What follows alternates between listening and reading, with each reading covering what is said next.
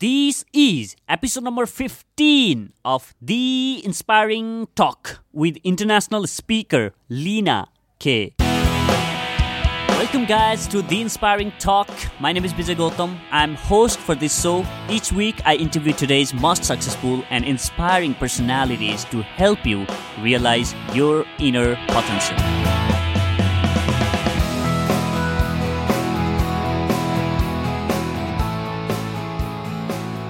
Welcome guys to yet another amazing episode of The Inspiring Talk podcast. First and foremost, I would like to thank Audible for providing me with a free audiobook of The Autobiography of Benjamin Franklin, which I really enjoyed listening on my way to office. I highly recommend you to grab your free audiobook by visiting theinspiringtalk.com/audible. Audible has the largest collection of audiobooks which you can listen on your commute or while cleaning, cooking or in between spaces such as waiting for a bus or standing on the queue by visiting theinspiringtalk.com/audible. That is AUDIBLE. You will get a free 1-month trial and a free audiobook of your choice. You can cancel the subscription anytime if you don't like the service and the book will still remain with you. So why not give it a try? Grab your free audiobook now by visiting theinspiringtalk.com/audible. Okay, with that being said, I'm very pumped up for my guest for the day, Lena K. Lena is an international speaker, transformational coach and trainer who was born in Kurdistan, Iraq and raised in London as a refugee. Lena dropped out of her university to manage 10 gambling establishments in London for several years to start her career and eventually led the team in business banking. In her mid-20s, however, she found herself living in homeless hostel, depressed, overweight with a brain tumor and living on benefits. She discovered neuroscience, quantum physics, meditation and law of attraction, used the knowledge to transform her life and helped many people on her journey as she organically fell into coaching. Her TEDx talk titled 3 Steps to Transform Your Life has got wide accolade from viewers. This lady for sure has got a message to transform the world for better. In this episode, Lena shares story of her life that she said has never shared before. She talks about how she was able to come out of the darkest phase of her life, how you can use visualization and manifestation to achieve your goals faster, how you can get clarity of your thoughts and goals, how you can get your creative juices flowing, and lot more. Make sure guys you share this episode with your friends by visiting theinspiringtalk.com/15 and you can also access the show note of this episode by visiting theinspiringtalk.com/15 where I have linked every resources we discuss in this episode such as books, videos, personalities and links. Now, let me welcome my guest for the day, Lena K.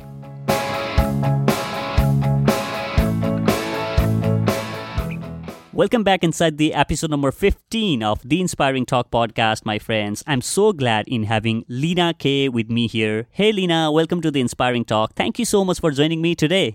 Hey Vijay, thank you so much for having me. I'm so excited to be here. It's my absolute pleasure in having you, Lena. Is it morning where you are right now, Lena? It is, yeah. So I'm in the States at the moment and it's the morning now, about 10:45. Wow, how's the weather like there? It was snowing last night, so pretty cold, yeah. Here in Delhi, winter had just started and it's like, ooh, it's cold. So, Lena, what does your morning ritual looks like? My morning rituals entails of silence. So I make sure that I'm very, there's, it's kind of like a silent meditation, but I'm doing stuff. So I'm just very aware. I start off with lemon and ginger hot water. Mm-hmm. I will follow that later on with a coffee, but I always start my day with lemon ginger water. I find that just wakes up, I say to people, look, the coffee wakes up the brain, but you want to wake up the organs, the body, the cells. And so the lemon ginger water, I absolutely fell in love with this ritual, and anybody that I invited to try this out for a couple of weeks. They end up just having it as a lifestyle. So it's super simple: lemon ginger water, and then I like to do something physically active. So whether that is yoga, qigong, with me and my partner, we go to the gym together, we do weights. I love Zumba. Whatever it is, I say to people that whatever works for you. So for me, doing some physical activity. And then journaling as well. I like to journal, get my thoughts out on paper, set my intentions for the day. And it's super simple. And during that, in the background, after I've had enough silence, if that makes sense, then when I'm inspired to, I will play some audio or music that makes me feel good. Just to have something on in the background that I'm consuming something positive. So no social media, no business, no emails, nothing first thing in the morning until I deal with myself. So it's all about you. Morning is all about you and your body. Your body and your mind. Mind, body, soul. I feel connected. I feel centered. And I feel then ready to serve the world because I've served myself. Awesome. I love that. And I'm definitely going to try that lemon and ginger water. Is that hot or lukewarm water, or it's just you soak it overnight, or what is that? No, I just have it with hot water, but I do put a little bit of cold water in just so that I can drink it straight away. Otherwise, I will probably go back to sleep. So I like to just be able to drink it straight away. But it's warm. It's warm water. Oh, awesome. I'm going to try that. I'm going to try that. And I'm going to get back to you. How does I feel? Yes, I'm excited. Good. Yeah, sure. So, Lena, I would like to begin this conversation from very early days of your life. You were born in North Iraq and moved to UK as a refugee of Gulf War. What was the very first impression or memory of coming to UK? I'm interested in knowing this, because as a child in Iraq, you have seen the violent environment and crimes, and now you landed to the peaceful part of the world. So what was your first impression like? Yeah, I mean, it's so I'm from the Kurdistan region of North Iraq. So Kurdistan is a different, tribe than the rest of Iraq. It's a different culture, different government. And so that alone, there's a lot of conflict, and we had so many different wars. But coming into the UK, to be honest, I was too young to remember any of the violence. I remember that it was distressful because it was when Saddam was bombing the Kurds with chemical bombs. And so I remember little kind of snippets of that. We had to go through the mountains on horseback, through the snow. We had to be smuggled into Iran. And I remember little glimpses of being in Iran because it was quite a horrible environment. Lots of different families living in one house. And it was just, struggling with rationing food and things like that. And so I remember food. Typical me, I remember food out of everything. I don't remember war, but food. I love food. So, I just remember, the food, like knowing that we are not doing very well because we're very struggling with food. But in London, my first memory is actually trying to communicate. So I remember being in a school trying to communicate. I was 6 years old, trying to communicate what I meant, and I wanted some scissors, and I just had to use my hands, do the signal of cutting with my hands, and then learning that meant scissors. And then they had these pets in the in the school, and I remember, so my first words that I really remember learning was scissors and rabbit. Those are the two. And that's my earliest memory of coming to UK. And it was every day I'd come home from school and I would teach my parents what I learned. So I would teach them, this is rabbit, so it's very interesting because normally your parents teach you. I had to teach my parents from a young age things that I was learning, in English or in the culture. That was my earliest memory, just trying to communicate. So it so definitely have been tough for you as well, since you had speech impediment as a kid. You used to stutter a lot, right? Yeah. So this was when I was a little bit older. I developed this stutter, this speech impediment, this stammering, and it was really horrible experience, and it was so embarrassing because whether it was in front of one person or in front of the class, I would just struggle to get the words out of my mouth, or there would be pauses and I couldn't it's like the words are there, the ideas there, the thoughts. I just couldn't get them out of my mouth to flow in a sentence, and that was really, really a stressful. It really kind of affected my confidence as well in speaking. So yeah, I had a speech therapist. Sometimes it would be good, it wouldn't be there. Other times it would just be there. A lot, and so it was just it would just kind of come and go as I grew up in my teens. So how did you do at school?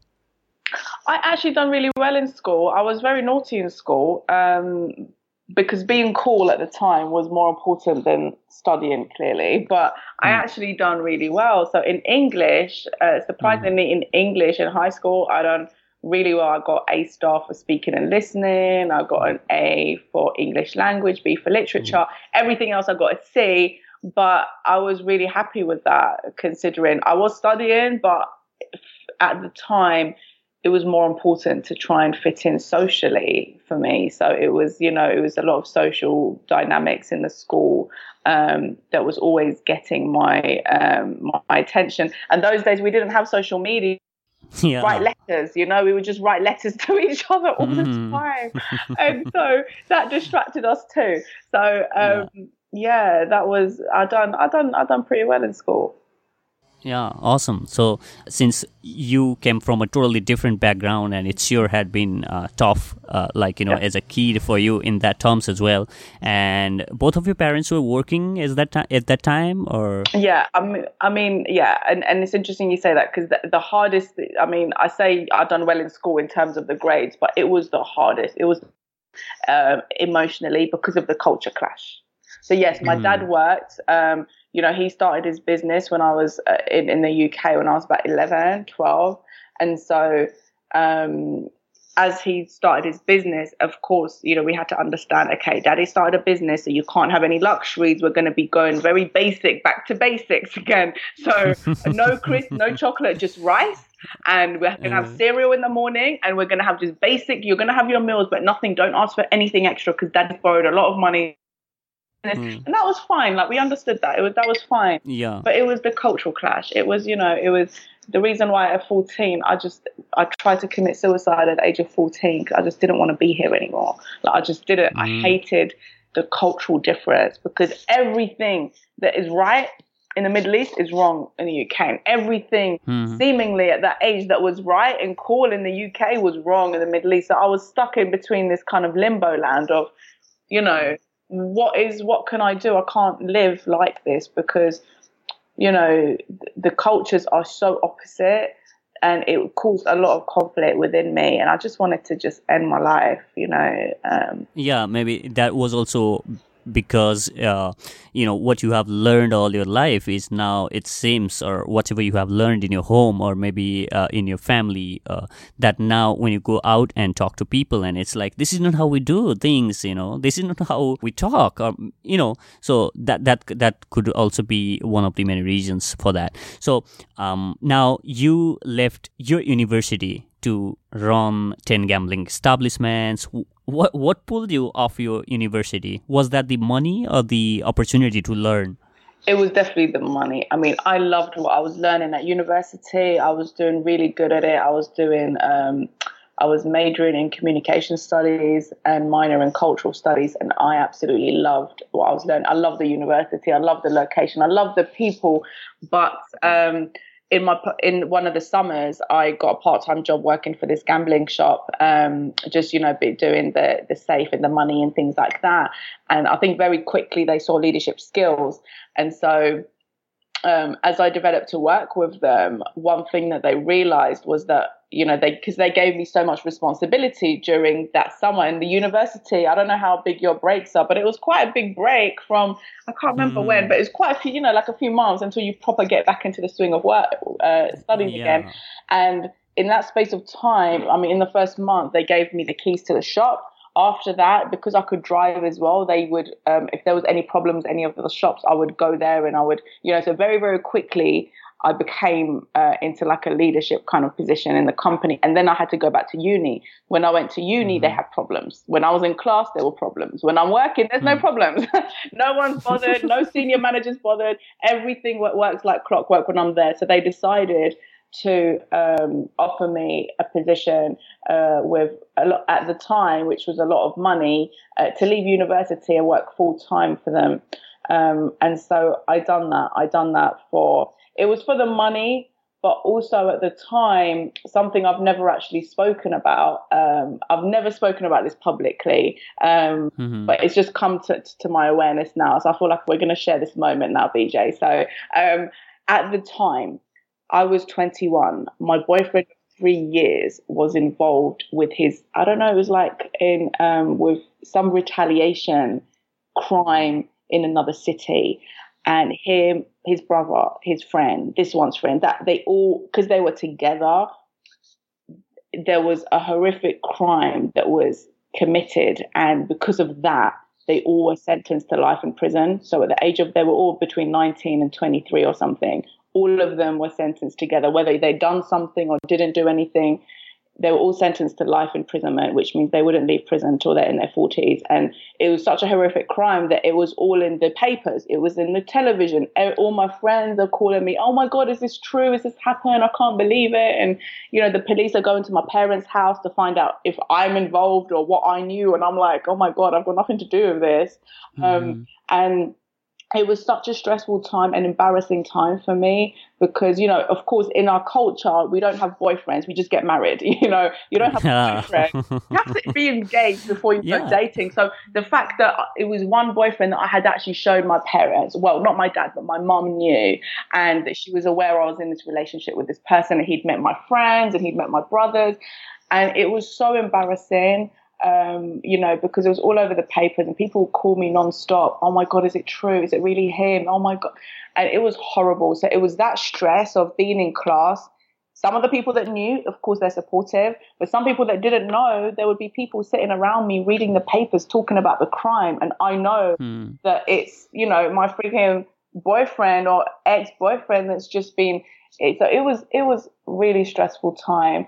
I was smoking a lot and I was, you know, not sleeping very well at all. One thing I can do very well is work.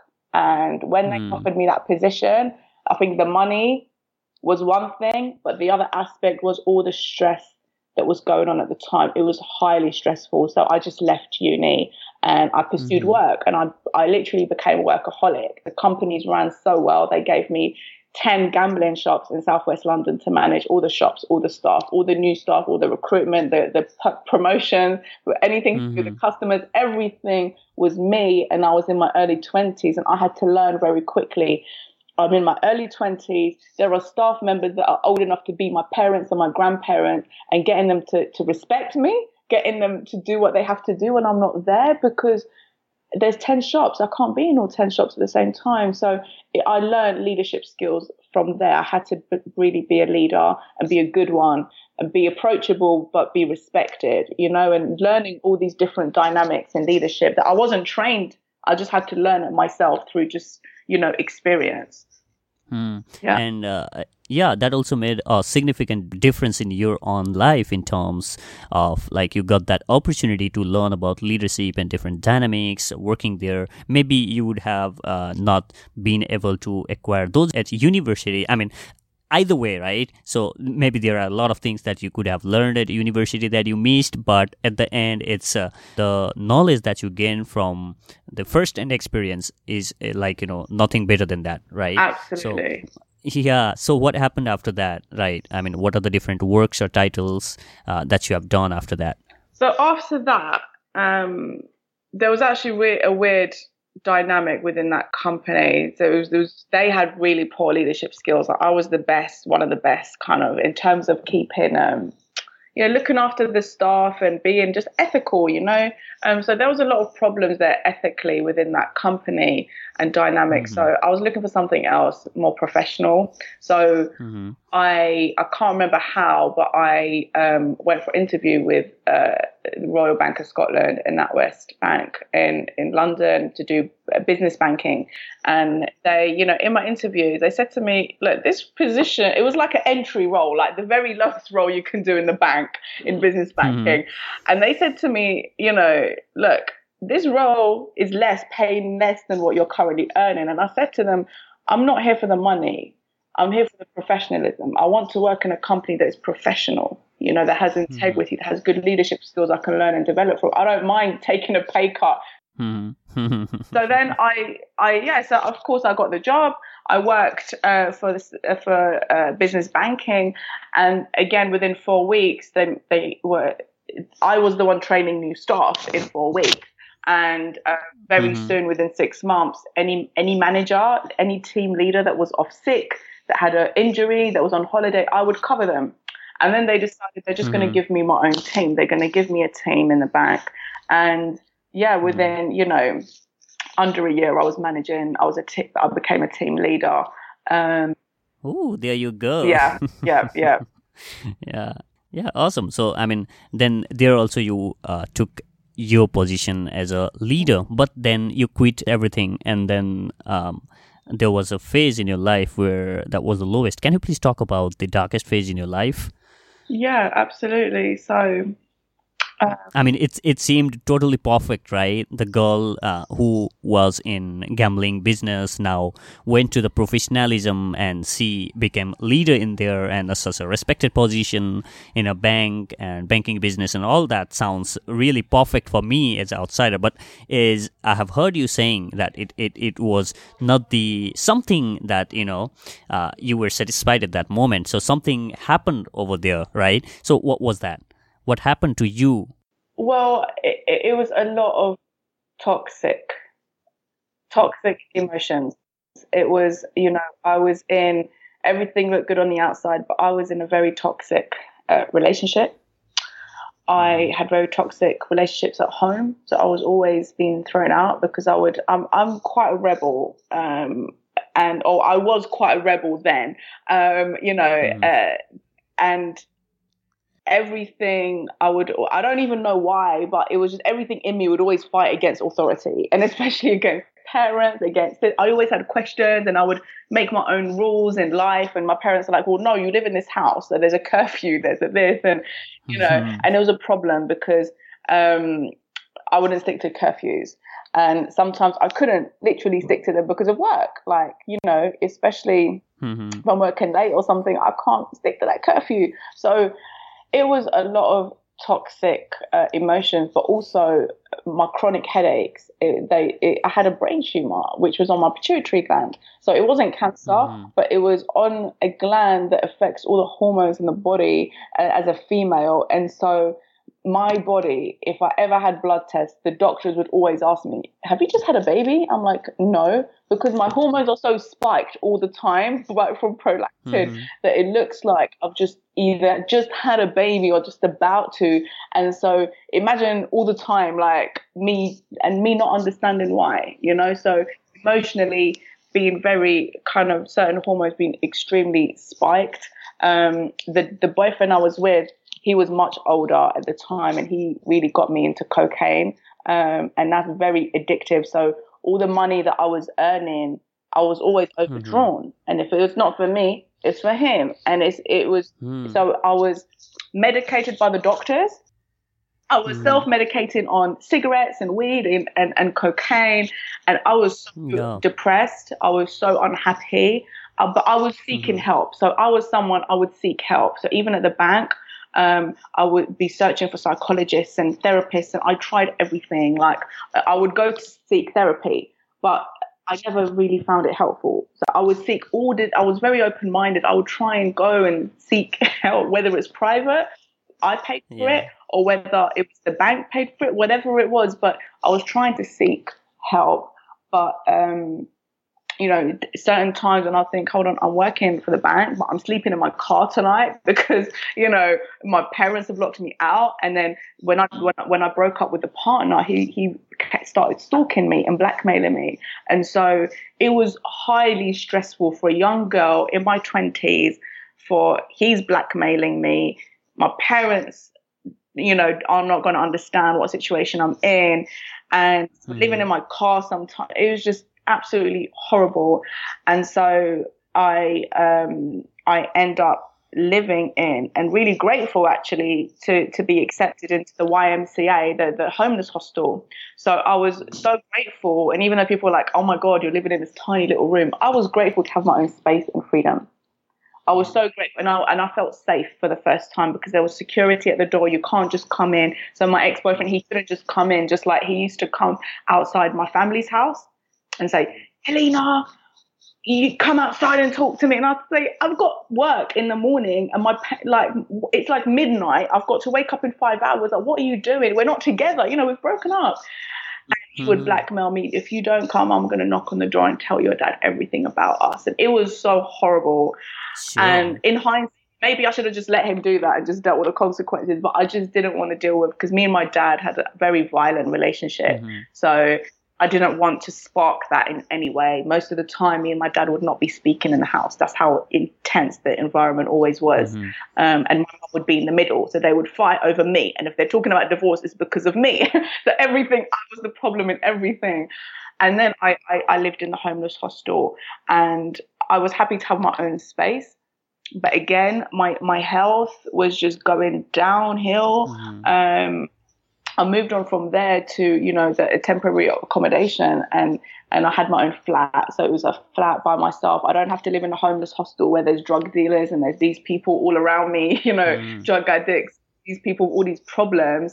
And I think the reason they housed me quickly is because they could see I was still trying to work, that I cut down to part-time, but I was still in the bank. I was trying my best to do what I can with what I had. And so they housed me quickly because I wasn't mixing with the drug dealers and drug people. I had no problems there. I would stay in my room, read, do art, watch DVDs, and I would stick to myself. So they quickly housed me. And when I had my housing, then it was, again, I was just really spiraling into, I had, the depression, anxiety. I was medicated for everything. And, a lot happened in that space of time that I really was praying for death. Like I no longer believed in committing suicide. Yeah. So instead I would just pray, like, "God, like, why am I here? Just take me, please." Why am I going through? I didn't see any purpose of my existence. Sure. So the girl having the respected position at the bank now is homeless and living at the YMCA hostel, and all those, you hit that rock bottom. How did you manage to come out of that? So since, as you said, like, you engaged yourself and you stopped mixing with all those drug dealers and all those stuff, and you started reading and locking yourself inside the room. So are there any specific steps or specific habits that you took on so that you came out of that phase of your life? Yeah. So luckily, I was just searching. I was searching for help. I was searching for something that would help me. I went into every single religion. I'm talking from, obviously my family are Muslims, so I would be reading the Quran, I'll be reading the Bible, I would go to churches, I would go to Hare Krishna temples, I would read up Buddhism, you name it, the religion, I've gone into it, read about it, got the book at my house, the holy book. I was searching in everywhere. I was looking into science, and I couldn't find any answers. And one day on YouTube, I was looking for some stuff, and there was like this I think it was like an Indian guy talking about manifestation. I'm thinking, what's he talking about? And a friend called me at the time, and this friend is very self-educated, really into self-education a lot. And he was like, "What are you listening to in the background?" And I said, "I don't know, someone talking about some kind of manifestation or something." And he said, "If you like that stuff," he said, "check out Abraham Hicks." And I said, "Well, what's this person?" Now, that advice, that's how I found a video from Abraham Hicks, from Esther Hicks. I don't know if you're aware of her. The Teachings of Abraham. Yeah. And that video, that changed my life, because it was talking about, and it wasn't just, obviously it's not the video, it's the information I came across was at the right time for me. And it was talking about that you create your reality. that you are responsible 100% for your reality. You create it, the good and the bad, and it comes from your focus. So then I was like, how can that be true? What, my tumor? I attracted the tumor, the fights with my family, the toxic relationships. Like, I attracted all of that, really. So I decided to look into the science. I tried to find things that were against that. So I was being introduced to the law of attraction. Then I thought, this is crazy because I've never heard of this before. No one's told me. No religious person. I haven't been told this in the education system. No one that is educated with the government. Nobody has told me anything about this law of attraction that's supposed to be universal law. So then I searched into why law of attraction doesn't work or why it's fake and everything. I wasn't really finding much. I looked into the science of it though. Scientific reasons why law of attraction is true. And I found so many things from physicists, from scientists, from quantum physics documentaries and films online. I was like, oh my God. And then I realized, hold on, my uncle, he's a science professor in Iraq. And his favorite subject is quantum physics. He's a biologist, he's a physicist. Let me contact him. Mom, what is this? I want to talk to this uncle, your brother. What is his details? She gave me his details. And I spoke to him. I said, is this stuff true? Do you really create your reality for your perception? Because I'm looking online. The scientists say it's true. The philosophers say it's true. Everyone, but no one's told me this. He said, oh my God, this is my favorite subject. Yes. He's like, of course it's true. Yes, it's physics. He said to me, this is the first class in physics I teach people is this. He goes, no, the class students in my physics class in university learn that their reality comes from perception. He said, the problem is most people see it as theory. They don't practice it in their life. I said, oh, that's interesting. Yeah. Let me see if I can actually practice this. So then I started they sound simple, BJ, but this is stuff that, we can, like, your listeners can try if they're not already doing it. So it was the simple things like every day, writing down, buying a journal, every day I write down 10 things I'm grateful for. This was my morning routine then when I was trying to change my life. 10 things I'm grateful for. And sometimes it will be really hard because I'm not used to thinking like that. That was not thinking. So it was 10 things I'm grateful for. And I decided I'm not going to start the day until I write down 10 things I'm grateful for. Yeah. By the way, I mean, just before this interview, one of my younger brothers, distant brother, just texted me like, my life is so hectic and stressful. Can you please tell me something that, how can I be happy? And this is the same exact thing I told him, right? Tomorrow morning when you wake up, pull a pen and paper, and the first thing that you do tomorrow is like write what you are grateful for. Yeah. Do it for next 7 days and come back to me. That's what I just told him, And sorry to interrupt you. You may like to continue now. No. That's so cool, but it's so helpful because it changes your focus. And so what I started to do was that, and also not to complain. Focus on the positive. So not to complain throughout my day, just to practice awareness, practice being in the present moment and just observing things. And what this done for me, it repaired my relationships incredibly quickly because no longer I was judging people. I was just sitting back and observing, and I was being involved in the conversations, but I was no longer judging. There was no right and wrong anymore. I was just experiencing, engaging with these people. And this changed my relationships with my family so quickly. It was incredible to me. But the main thing it changed was my emotion, because all of a sudden I felt so grateful. I felt so grateful to be alive, to come across this information. And my first thing I created was the change in emotion. And I was able to just have a different connection. And I felt for the first time ever really connected to what you might call God or the creator. And I was seeing signs everywhere. I felt connected when I was out in nature. I was taking the bus. So I just felt connected in this frequency I've never experienced before. And I knew this is real. This is what is real. This is why I haven't felt so good, because I've been disconnecting myself from this for so long through being in a negative state. So then it was, okay, I need to be in this zone as often as I can. And that really, that started my exploration and my journey. And that's kind of organically how I fell into coaching, because people would see me. They're like, what on earth happened to you? Because they're like, you have changed so much. What on earth happened? What do you know? Share with me. Tell me what you know, because you've changed. You look different. You sound different. You just, your energy's different. And so I knew, because people could see very quickly on the outside, something's changed about her. Yeah, absolutely. Lena, a lot of people talk about like visualization and they are like, I have been visualizing for this many days or months or years, but not seeing, any benefits. Since you have been practicing and teaching about visualization to many people, what do you think is most people don't understand about visualization? Visualization, before you even get into the visualization, I mean, you can do it a couple of ways, but you have to believe that something is possible.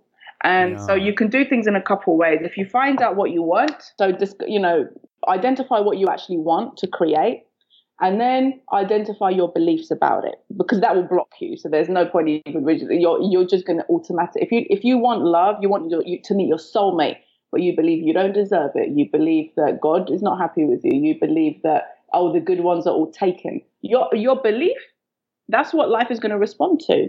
So then you work on the beliefs. How can I believe that this is possible for me? If you want more money, but you come from a line of family that everyone suffers, experiences poverty, you haven't really experienced money, you don't even know what that's like, but you want more money, you have to believe it's possible for you. The same thing with health. The doctors tell you, you have something and it's not curable. It's forgetting what they say. What can you change your beliefs? Can you soothe your beliefs to be in alignment with better health? And then you visualize. So you want to kind of imagine yourself going forward in a time machine, maybe a year from now, maybe 3 years from now, and you want to create that vision. So visualize what it is you want, but you have to use your different senses, because some people are more auditory, some people are very visual, some people are touchy-feely. So when you're visualizing, you have to use your different senses in the visualization, meaning what can you hear when you're visualizing the future. So let's say now we're coming up to the end of the year, January, everyone has, New Year's resolutions. Before that comes, think of 2018. What do you want to, at the end of 2018, looking back on the year, what do you want to have created? Close your eyes, imagine that. What does it sound like? What are people saying? What does it look like? What are the colors? Add details in. What details can you add into the vision? What colors? How more clearer can you make the actual vision? What does it feel like? What are you wearing? What does the ground feel like? What does it smell like? What does your mouth taste like? Like, like using all your physical senses in that visualization so you can feel it. You can experience it like it's already here, because your brain doesn't know the difference. So the more senses that you can use like that, and then you don't just, it's a vision, that's it. No, then when you come back to the present moment, then it's, okay, what can you do today in the next 24 hours towards that vision? What can you do? It's not just a goal, hey, let's set goals. It's purpose-led goal that is towards your vision. Your vision should pull you. It should motivate you enough, So that's the thing with visualization, is that you have to add in details. But also you have to believe what you want is true, because you can visualize it, and when you come back to it, if your default, you go back to the believing that normal mode, then that's what you're actually creating most of the time, because that's what your attraction. So your emotion creates the attraction. It's not your thoughts. Your thoughts create emotion. So you have to feel good about the things that haven't come yet. You have to know and believe that those things are coming for you, that they're here, they're around you. In fact, that you block yourself from them, that everything is available to you. And you have to really believe that anything you lose will get replaced with something better. So your life will just get better and better. Some people believe, hey, life is downhill from now, we just get older, then we die. And it's like, no, better. You get wiser. It really matters what you believe. And that's why sometimes people say, I visualize, but do you generate emotion? Do you feel? Yeah. Do you feel like? And then how long can you carry that emotion for? Is it 10 seconds, or can you carry it for an hour? Can you carry that emotion for 2 hours? But you have to. The steadier you can hold that emotion, the more you're creating. You're pulling that reality into your existence. Yeah, absolutely. It's about becoming the person. I mean, I had one of my guests in a couple of episodes back, Dr. Suki. He said, like, it's not about just thinking about that. It's about becoming who you really want to be at that particular moment. It's not only like thinking for a moment, closing your eyes, thinking that, okay, this is what I want to be at the end of 2018. And once you open your eyes, you are back to who you were. Exactly. I call it leadership. I call it being a leader in as your lifestyle. It's not just, and that comes with being the person now who you're going to be in 5 years. Why would you wait 5 years? Why would you wait until you get the lover or the money or the health to be happy? If you're happy now, if you're positive now, and you act like it, we need more leaders. We need more lions. I attract people that are lions who pretend they're sheep to fit into society. And look, you're never going to fit in. You're a lion. You're not a sheep. You're never going to feel comfortable with that. So it's really stepping into your greatness and being great now, not waiting for next year to be great. Be great in your moments, in how you treat people, in your kindness, in your awareness, moment by moment, just choosing to be a leader, in any situation in life that life shows to you. Yeah, absolutely.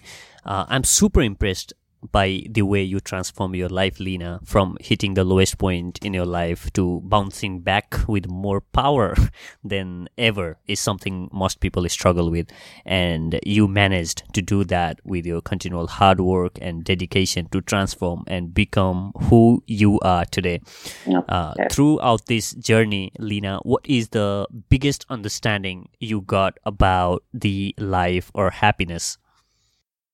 That life really does respond to you, to your beliefs, to your focus, and to your emotions, which is why no matter what happens, no matter where I am on the planet, no matter what situation, I'm blessed that, I've met my soulmate.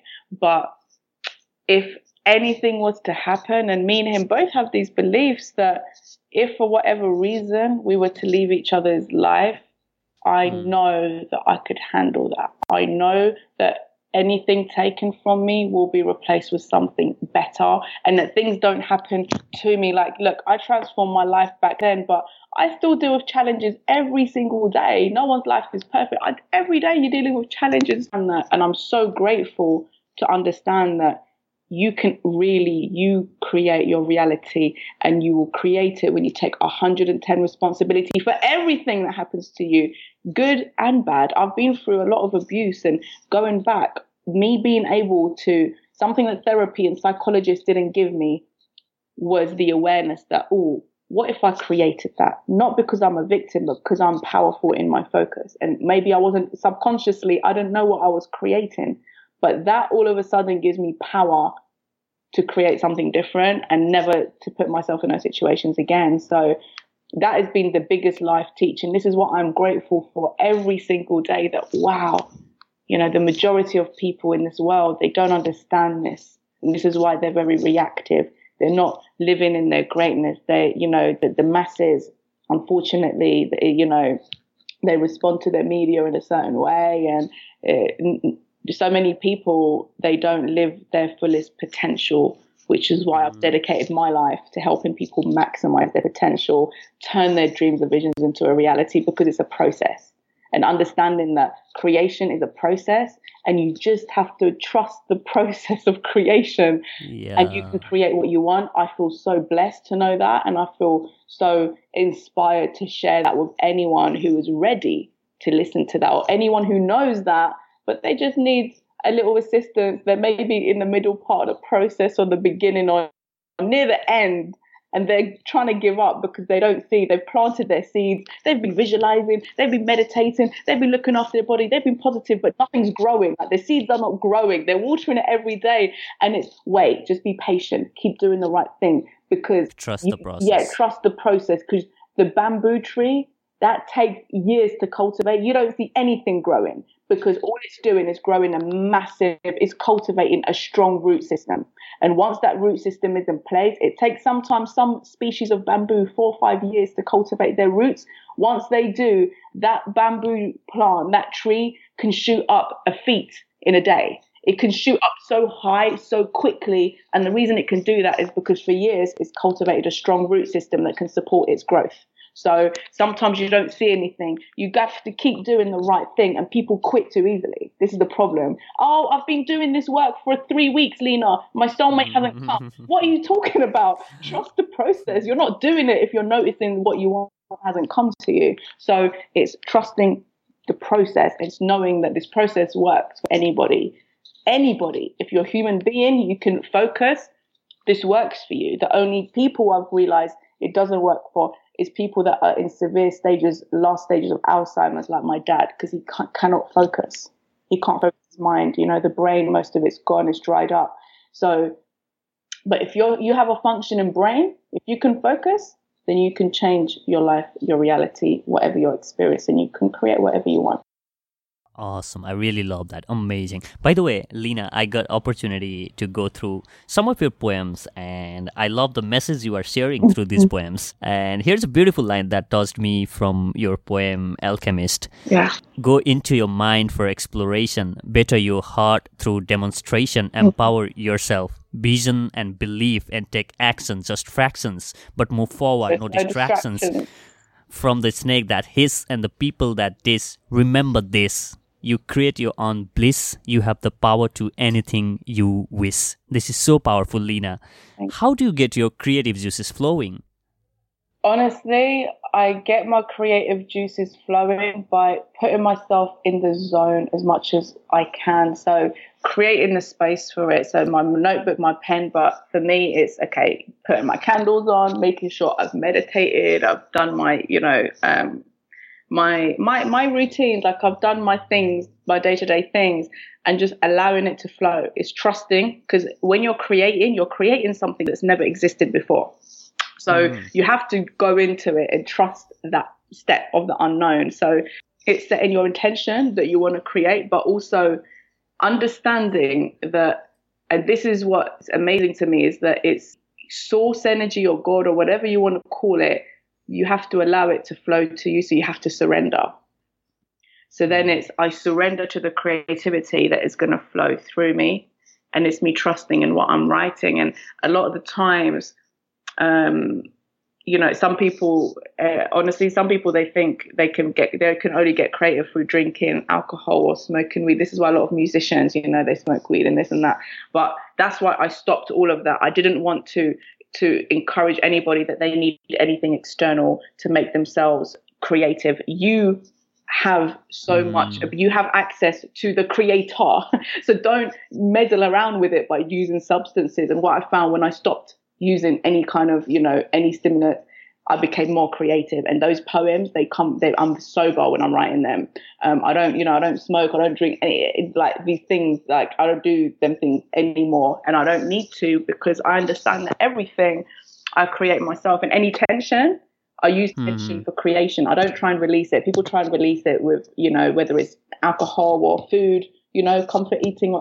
I don't release that tension. I try and hold on to it until it's directed towards the creativity. So I just set the intention that I'm going to set some time aside, and just being really in the receptive zone and thinking of, after I come out of a meditation. And meditation, I don't have to meditate for people think, you have to meditate for ages. No, you don't. You don't need to be, just lock yourself up for an hour. A few minutes sometimes is enough to get you in the zone. Mm-hmm. And then what is at the forefront of your mind? What is it you write about? It's, what is it you want to talk about? If you write music, what is it that is on your mind, is in your heart? And it's just allowing that to flow through you. Yeah, awesome. Absolutely. I love that. And you also talk a lot about getting clear about what you want in life, and you talk about writing it down on paper to figure out what you want in life. And I have felt that you yourself jot down a lot of your own thoughts on paper, as I have seen you holding pen in some of your videos, and almost all, whenever you do this video from where you work, I've seen the paper and pen lying on your table all the time, and sometimes I have seen you holding on your hand. So I get that sense that you have been writing a lot every single day. So and this is the last question for you before we move to the enlightening round. So what are the ways you yourself use to get clarity of your own thoughts? Well, writing, because your brain is not designed to keep everything in. It's not a dustbin that you just put everything in. It's you have to empty it. And the best way to get clarity over your thoughts is by mind dumping everything onto paper. Write down everything you're thinking, any stresses, any worries, any dreams, any concerns, your beliefs, and writing everything down. And then you can observe it from a different perspective, and you can change things. And your awareness, you can only change things if you're, and through like creating clarity, it helps a lot when you break things down. Like your goals, sometimes they seem so big, but if you chunk it down, I call it reverse engineering. If you think of your vision, what you want to create at the end of 2018, and then you reverse engineer it and you write down all the steps. From then till now, what do you need to do? What needs to happen? Who do you need to speak to? What research do you need to do? What phone calls do you need to? All of a sudden, they become doable things, So it's just writing things down is the best way for me to get clarity, but also exercise, because exercise, just you can't deny the effects of moving your body has on your mind. The more you move, the exercise you do, it strengthens your mind. It makes you feel more confident and more clear as well. And also nutrition. So when you eat junk food, it just affects your mind. It affects your focus. So making sure that the food that I eat is as natural as possible. Lots and lots of water, lots of veggies. If I do eat meat, I make sure it's super organic and looked after like humanely, if that makes sense, as much as possible as I can. But mainly just lots of green and alkalizing, and just so if I'm looking after my body, if I'm putting in the right things, if I'm moving it, which is what it's designed to do, and if I'm emptying my mind and I'm allowing space for my mind to create new thoughts, and for my mind to actually I'm creating that space in my mind, I'm not storing everything in. That is what helps me create so much clarity. Because a lot of people, I find that when we examine what they do, they're not doing the basics. A lot of people, they think, some people, I talk to them, they're suicidal, they're depressed. They're not doing the basics. They're not moving their body. They're not journaling. They're not eating the right foods. They're not drinking enough water. And well, of course you're going to be depressed. I would be depressed too, So it's doing the right things, whether you feel like it or not, is knowing you're a human being. You need to move your body. If you are blessed to, if you're not in a wheelchair, even if you're in a wheelchair, if you can move maybe your eyes or your hands, doing exercises to move those parts of your body to strengthen them, and just you're a human being, which means you need water. Some people say, I don't like water. Well, you don't like life, you're made of water. So you need to drink water. You need to eat lots of natural foods. These chemicals that in the foods now there's a lot of neuro chemicals that block your neural pathways, that block your brain's ability to think, and they create headaches and like the sweeteners. My auntie had migraines for years, and I said to her, I was thinking, she drinks water, she eats quite healthy, she cooks her own food. What could be wrong? And one day, me, my mum, and my auntie were having tea together, and I saw she put artificial sweeteners in her tea. I said, Auntie, what on earth is this? Do you have this every day? She said, yeah, because it's better than sugar. I said, no, it's not. I said, this creates headaches. This creates it blocks your And you know what? She stopped it. Her headaches, migraine stopped. And she'd been seeing specialists, migraine specialists and doctors for years. And when she stopped taking the sweeteners, her headaches stopped. And it was amazing. And my mum stopped as well. And now they either have brown sugar or honey or natural, just natural things. You don't need white sugar. It's poison. So just doing the basics of a human being. You'll be able to think clearly if you are drinking, if you are journaling, if you are eating healthy food, if you're moving your body. It's always just go back to the basics. It's not a secret. There's a process to these things. And yeah, it's not a secret to be a healthy human being. You can Google and you get millions of things that can help. Free stuff. Yeah, lots of free stuff. A lot of free stuff, yeah. Yeah. Guys, I'm enjoying this conversation with Lena, and I hope you are as well.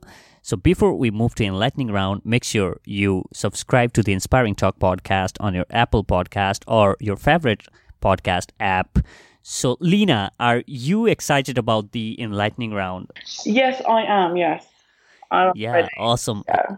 Awesome. Let's do this. Who is the most important person in your life and why? The most important person in my life is me, because unless I look after me and focus on that, I can't help all my clients. I can't try and serve the world. I can't be a good lover to my partner. I can't be a good daughter to my mom. I can't be a good sister. So the most important person always has to be you. I love that. I love that. What inspires you for everything you do? What inspires me for everything I do is just growth, really, just growing and expanding. This consciousness inspires me. My vision inspires me. For everything I do. Which one daily habit do you believe has been game changer for you in your success journey? Just one habit. Like let's say this is one habit that made me successful. If you have to put it in that way, what would that habit be? It would definitely be journaling, because there's so many things you can do with it. It's not just, journaling, hands down. Sure. Awesome. Which one book, if you have to say, or maybe you may like to talk about a couple of books, according to you, is must read for everyone looking to make their life better? Okay, so I'm more of an auditory person, so I tend to listen to audios more. But definitely Asking It Is Given by Esther and Jerry Hicks. It's a great one, a great place to start, yeah. So if you were to start this success journey all over again, Lena, what are those 3 things that you would have done differently? Okay, I would definitely have stayed away from anyone that was negative. So I would have stayed away from because you become who you hang around with. So now that I know this now, if I could do it again, I would stay away from anybody negative, anybody doing things, who are just negative people that drain me and don't encourage me. Second thing would be to just believe in myself and doing the work to actually believe in myself, because it took me a long time, to believe in myself, and believe that I'm worthy and that God does love me and that I'm not a bad person. So just the self-love, I think I'm in my 30s now, but because I only discovered that knowledge in my mid-20s. So, I've been 8 years on this journey, but definitely self-love. I would have loved myself, been kinder to myself, I think. And the third one would have been, I would have meditated every day, because I think that alone probably would have calmed down the stress, and I wouldn't have got the brain tumor. And there's certain issues that I've had that wouldn't have spiked up and wouldn't have appeared in my life if I had have meditated, because I would have had the awareness through the meditation. Absolutely. Amazing, Lena. That has been amazing talk with you. So, I have one question left for you, but before that, you may like to talk about how can people connect with you. So if they want to learn more from you and about your work, how can they connect with you? What's the best way? Okay, so the best way, you can always find out more about me on lenak.com, but feel free to connect with me on Instagram and Facebook at I am Lena K if you're on social media. And sorry, were you going to say something? Oh, I was saying like Lena is super active on Instagram and Facebook. She's like posting videos almost every single day or every other day. That's for sure that she's going to drop a lot of values out there on Instagram. I've been following you for quite time and a lot of value. Thank you. Yeah. And also, I run a global mastermind group. So for those of you that just, you're actually very serious, you want to transform your life, you want to meet like-minded people, I've got an awesome global mastermind group. We have members from India, Iraq, America, England, Sweden, you name it.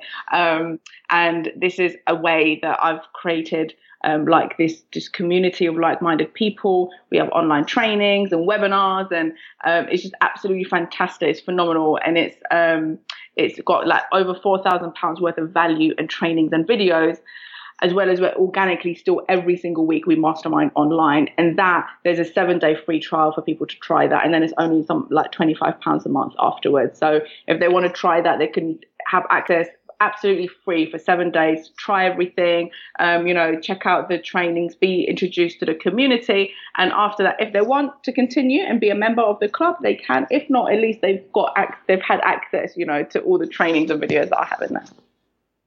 Yeah, absolutely, guys. Make sure you connect with Lena and see what she's doing, and go ahead and try that 7-day trial. And if you find value in it, and make sure that you become member, because I have seen a lot of member of her mastermind saying that has transformed their life in a true sense, that they have found their purpose and they have got more clarity, and they have found, most importantly, the tribe or the kind of people, like-minded people inside that mastermind group that help them in networking and helping each other, and learning from each other. So lots happening out there, so make sure you check that. And I have linked everything on the show note of this episode over at theinspiringtalk.com/15. Make sure you check that. So Lena, before I say you goodbye, please share with my audience the last piece of advice that you want to give away, or something that you have learned from this journey of yours. What would be that message that you want to give out? Embrace who you are. Embrace who you are. You are perfect as you are, and just be dedicated to your own personal growth. Not because of anyone. Don't compare yourself to any other human being. Always remember you are completely unique. There is no one else like you on the planet. And so don't compare yourself with other people. But it is your duty, if you are on this planet and if you are practicing awareness, that you take full responsibility for your life, and that you move your thoughts in a positive direction every day, every single moment that you can.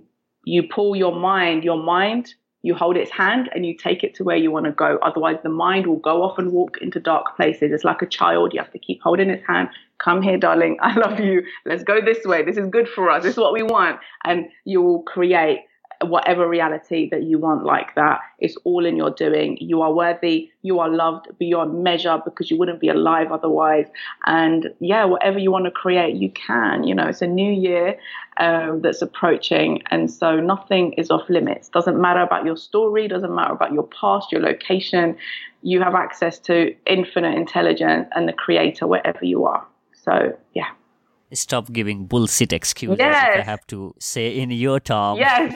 Yes. Stop giving bullshit excuses for your limitations. There are none other than the ones you create for yourself. This has been phenomenal, Lena. Thank you so much for joining me. Thank you. Thank you so much for having me. It's been an absolute pleasure talking to you. I've had so much fun. There you have it, guys. I hope you enjoyed listening to this episode with Lena. If you did, please make sure that you share this with your friends and help them learn what you just learned from Lena's journey by visiting theinspiringtalk.com/15. And I would be humbled if you could leave a comment about what you feel about this episode and other episodes of The Inspiring Talk podcast. And finally, as Lena said, stop telling bullshit stories to yourself that stops you from becoming who you truly are. Focus your brain on how to make it happen rather than why it can't be done. Thank you for listening. I'll catch you in the next. Now, go out there and do something inspiring.